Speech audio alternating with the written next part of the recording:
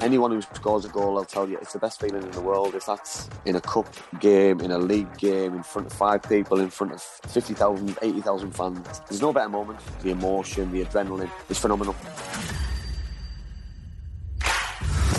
Welcome to Season 2 of Football Stories, the show that digs a little deeper into the beautiful game. I'm Jim Salverson, and while Season 1 was all about the untold stories off the pitch, Season 2 is all about the stories on it. I'm going to be speaking over the course of this series to some of those who have played the game at the very highest level, alongside some of the greats, and hearing their stories. Today I'm talking to former Borough striker Andy Campbell, who spent 7 years up in the North East before gradually slipping down the leagues, driven by a quest to continue playing first-team football. Not only is Andy a man who knows football at all levels, but he's also a regular podcaster. He's got his own EFL-focused show, the Andy Campbell Football Show, which is on Facebook and YouTube and whatnot, where he talks about everything from the Championship and beyond.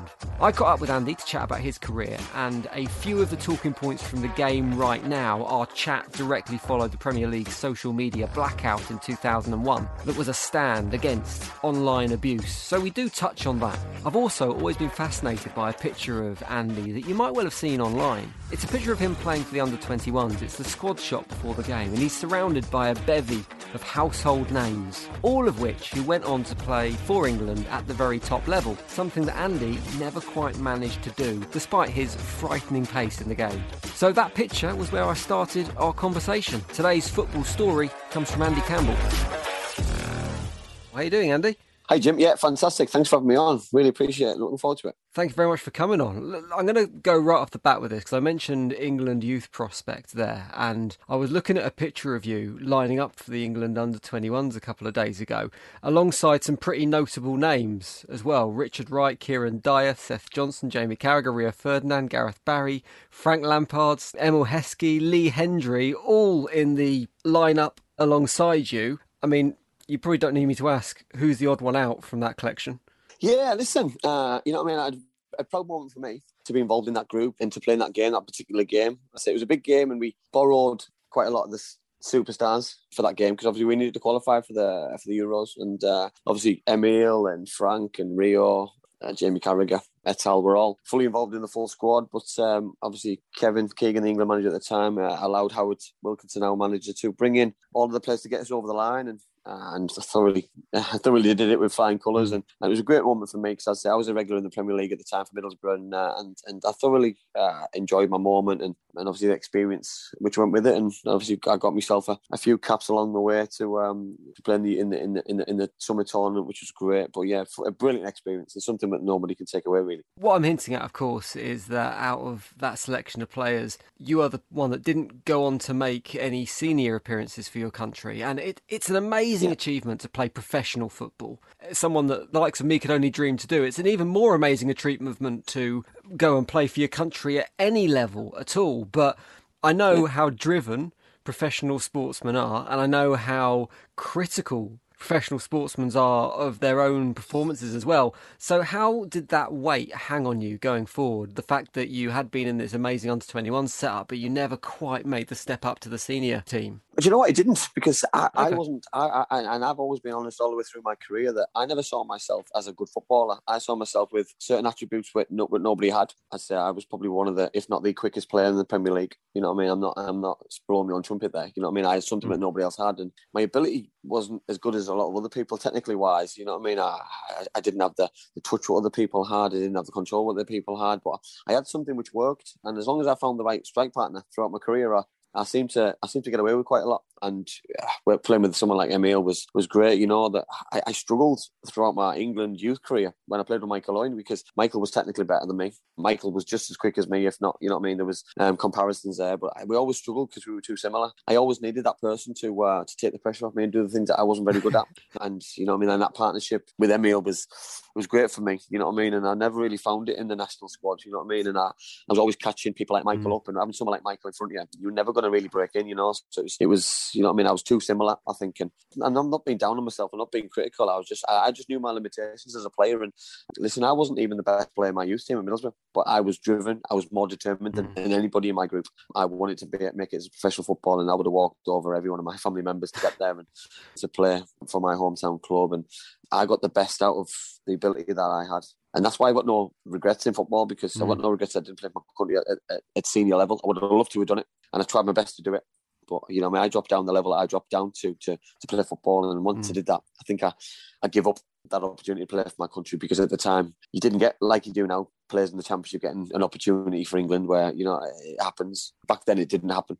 You were a Premier League player, and if you were a Premier League player, you never played for your country. You mentioned your blistering pace. How do you think you would have got on in the modern game? Because I think now football's moved on to a place where potentially pace is more important than it ever has been before. So do you think you would have adapted well to the current game as it is? I think I would have done with my pace. I think I would have had to adapt, as in positionally wise. I think I would have had to play behind a centre forward who was technically very good, who would hold the ball up. So I wouldn't be a centre forward anymore. I'd be probably a wide player.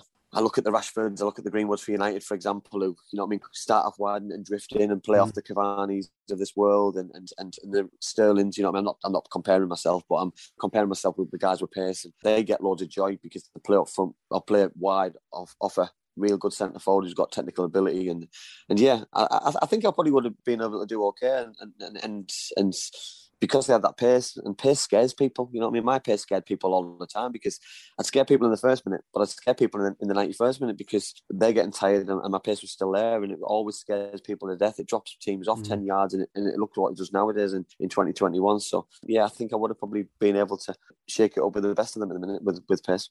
You had some brilliant moments throughout your career, not least scoring the winning goal in the FA Cup versus Manchester United for Middlesbrough. It's the FA Cup final coming up in a few weeks. How are those players going to feel? The ones that do that, particularly in that game, the ones that score that winning goal and go on to lift the trophy. Listen, it's scoring any goal is great, but doing it against a world-class side. Listen, I was very fortunate in my career. I scored 2 goals against United, both at the Riverside, and both because of the pace that I had. You know what I mean? The ball wasn't balls over the top, but the pace was the issue, which caused the goals. And anyone who scores a goal, I'll tell you, it's the best feeling in the world. If that's in a cup game, in a league game, in front of 5 people, in front of 50,000, 80,000 fans, there's no better moment. You know what I mean? And those are the things that I miss from football, is that moment and then that feeling of scoring goals, the emotion, the adrenaline, because you can't replicate it, regardless of what you try to do in your life. The moments you have in your life, probably the closest feeling in my lifetime is probably when my children were born, and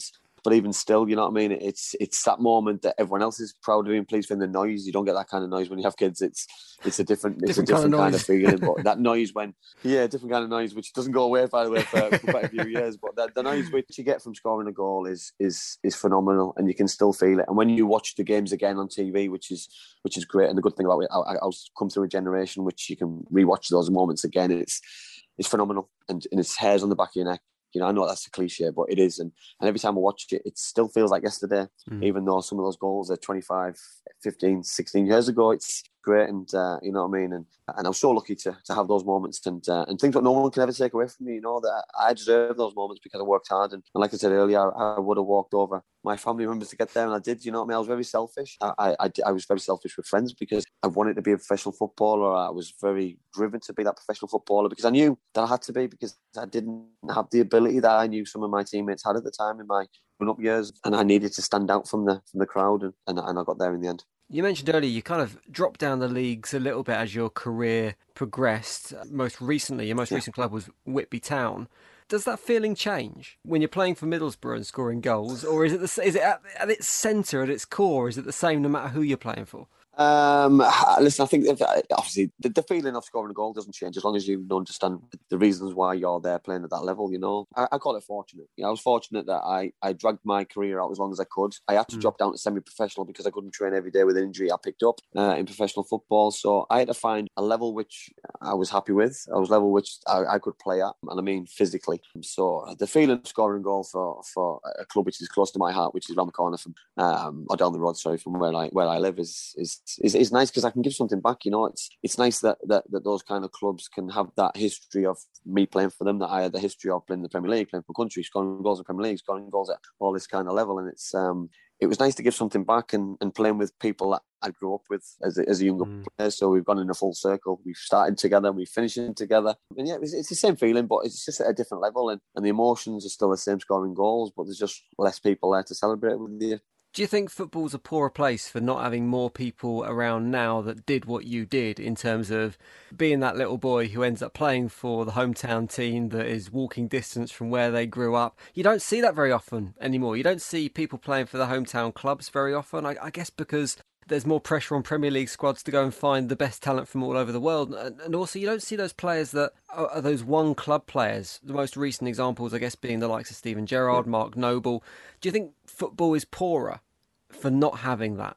100%. Listen, there's no better dream for a young player who lives in an area to have an aspiration to play for his team he supports in his hometown club or whatever. You know, that where do those players go and try play their football? You know, I mean, they've got to move again and move out of the area and they have their dream of coming back because recruitment teams, they look worldwide instead of looking closer to home. And that's heartbreaking because there's scary footballers, as in technically very good in local areas, and it's just about giving those players an opportunity to go and play because the Matt Letitias, the Stevie G's, the Mark Nobles, the Andy Campbells, it's, you know, I mean, that's their dream to play for their club. And, you know, I mean, I didn't want to leave Middlesbrough, but I wanted to play football. You know, I mean, I wanted to go and play, and I didn't see an avenue at Middlesbrough where I was going to play much football that season, so I had to go away and play football, and I don't regret it, you know what I mean, but I would have regretted it and hated it if I didn't get that opportunity to play for Middlesbrough because they go and buy a player from Italy, Spain, Portugal, you know, and bring the best around the world because it's just, I don't like it, you know what I mean? There's parts of football at the minute which the under-23s football, which I don't like. I like the Pontons League Old reserve team football, which players can develop into men. Young players can play against men,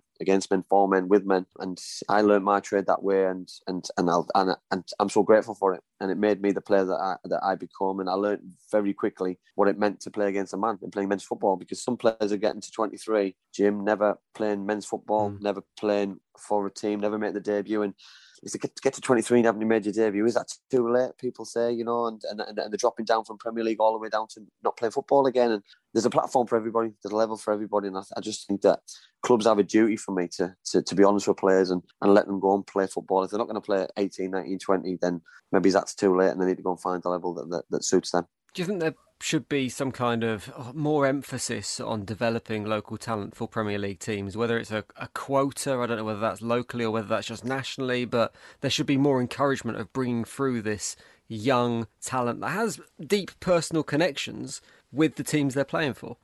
I think so. I think, listen, I went up to Scotland towards the end of my professional career and they had a rule in place that they had to have 5 homegrown players within the first team squad, one of which had to start the game. The likes of Celtic, at the time they had Sean Maloney, Aidan McGeady, you know what I mean? So they had those kind of players brought through their youth team that nurtured, that developed into very talented footballers who had good Premier League careers and one still playing now. So I think it helps those football clubs that can sell players on. I just think it helps aspirations. It gives players something to dream for, something to aspire, something to want to be. Because if you've got nobody there, or there's no route for you to go down, then it's heartbreaking. Because you know what I mean. That where have you got to go and play for your trade? Have you got to go if you live in the Manchester area and you can't get into the City United area? Have you got to drop down to Oldham, to Rochdale, to Macclesfield? If you know what I mean, you want to try and emulate and aim as high as you can, and then if it doesn't work out there, then of course you can drop down and find the level, and then step back up. But if the level's already tapered to where you can go, then where do you go from there? Because the amount of players who will be in that pot for those places, then where do the other players filter out? You know what I mean? It's not a fair playing field with the amount of money in the top flight in the Premier League, and the players don't filter down as well. And I said earlier on about me not having the ability. There's players who have so much ability who never get the opportunity to be a professional footballer because of the amount of numbers, because clubs can't carry that many players now, unfortunately. Before I let you go, I want to talk to you quickly about what we saw happening in the Premier League in terms of there was a bit of a stand taken by Premier League footballers and a lot of English football against online social media bullying, I guess, was at its core, and the kind of abuse players receive, particularly via online. Obviously, back when you were playing, it was very different. There wasn't the same level of social media, so you weren't getting the abuse in the same fashion, but that abuse was still there. How do you cope with that as a player when you're receiving that criticism, when you're receiving that abuse? Does it, I mean, the kind of general narrative from the people who try to defend it is that you're paid enough as a professional footballer to just put up with it, water off a duck's back kind of thing. But I guess that's very different on a human level. 100%. I think that water off a duck's back, skin like a rhino, people try and put these smoke screens in place to try and probably scare people off to think that footballers deserve it because they get paid very good money. For me, you're a human being, you're a normal person, you're a dad, you're a son, and nobody deserves this kind of abuse. It doesn't matter what colour your skin is, it doesn't matter what colour hair you've got.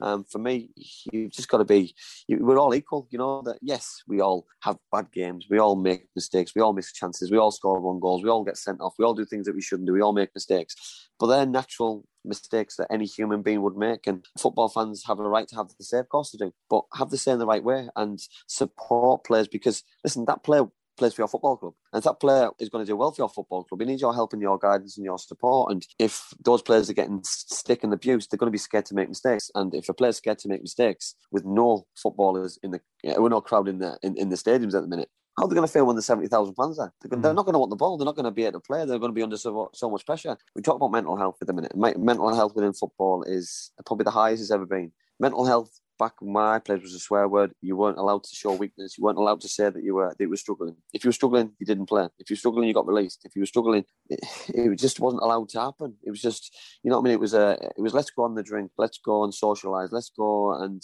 have team bonding, let's go and do this. It was still there, but it wasn't allowed to happen as freely as it happens now. And it's not a weakness. It's people are struggling to talk about how they're feeling emotionally, physically, mentally. And, I just so wish that, I've lost a couple of friends this year, footballers, players that I played with, one at Cardiff City, Chris Barker. And I so wish that people were allowed to talk back then, because things would be so different now, and I wouldn't have lost a close friend and someone I lived with. It's heartbreaking to think that was still happening then, but we weren't allowed to talk about it. But now we're allowed to talk about it. It's too late for some people. And for me, when people do write comments on social media, think twice about what you do, because if that's the reason why people make the decisions that they make, you could be the person which sticks that final nail in the decision. I'll just beg anybody who does write nasty comments that think twice, because celebrities, footballers, sportsmen, general public, normal people, it's nice to be nice sometimes. It's nice to reach out to people. It's nice to be open. It's nice to be honest to people, but it's also nice to give constructive criticism. We're all just nice people, normal people, and football is no different. Yes, the gap and the distance between fans and players is greater than it's ever been. Back when I played, we have a good relationship with fans. I've got a great relationship with football fans around the country, with players I played with, fans I played for, and just general football fans from the shows that I do. But it's just nice to be nice. It's nice to have that relationship with people, because it's nice to give things back, and hopefully fans understand that when they're back in the stadium, that players are just normal people and the interaction can start again. Wise words, Andy. It's been a pleasure speaking. Really appreciate your time. Thanks, if people Jim. want to keep tabs on what you're doing or find you, where can they find the latest from you? I listen to them on all platforms, Facebook, obviously my own name, Andy Campbell. I'm Twitter, I'm Andy Campbell 32. My direct messages are always open. LinkedIn, Instagram. Everywhere. Just Google you. I've got my own football show, the Andy Campbell Football Show, which is live on Monday and a Friday. Is that live on YouTube? I'm trying everything. I love football. Yeah, we got live on Facebook, YouTube, Periscope, Twitter, etc. So we're live at 7 o'clock on a Friday, talking Championship football only, and we're live on a Monday, normally with a guest, looking back at their career, which is great. I'm a super fan. I love talking, asking questions, and finding out about their person as well as a footballer. And yeah, I just love it. I adore what I do, and I really look forward to my Fridays and my Mondays. Andy, absolute pleasure. Thanks for your time. Fab. Thanks, Jim. Thanks for listening to this episode of Football Stories from the Sports Social Podcast Network. If you've enjoyed Season 2 and you've listened to all the episodes in Season 2, why not go back to Season 1 and listen to some of the untold stories from off the pitch? And if you happen to be a sport content creator, if you've got your own podcast, why not come and join the Sports Social Podcast Network? Find more information or find your next favourite sport podcast by searching Sports Social Podcast Network. Find more great shows or join the team at sport-social.co.uk. Sports Social Podcast Network.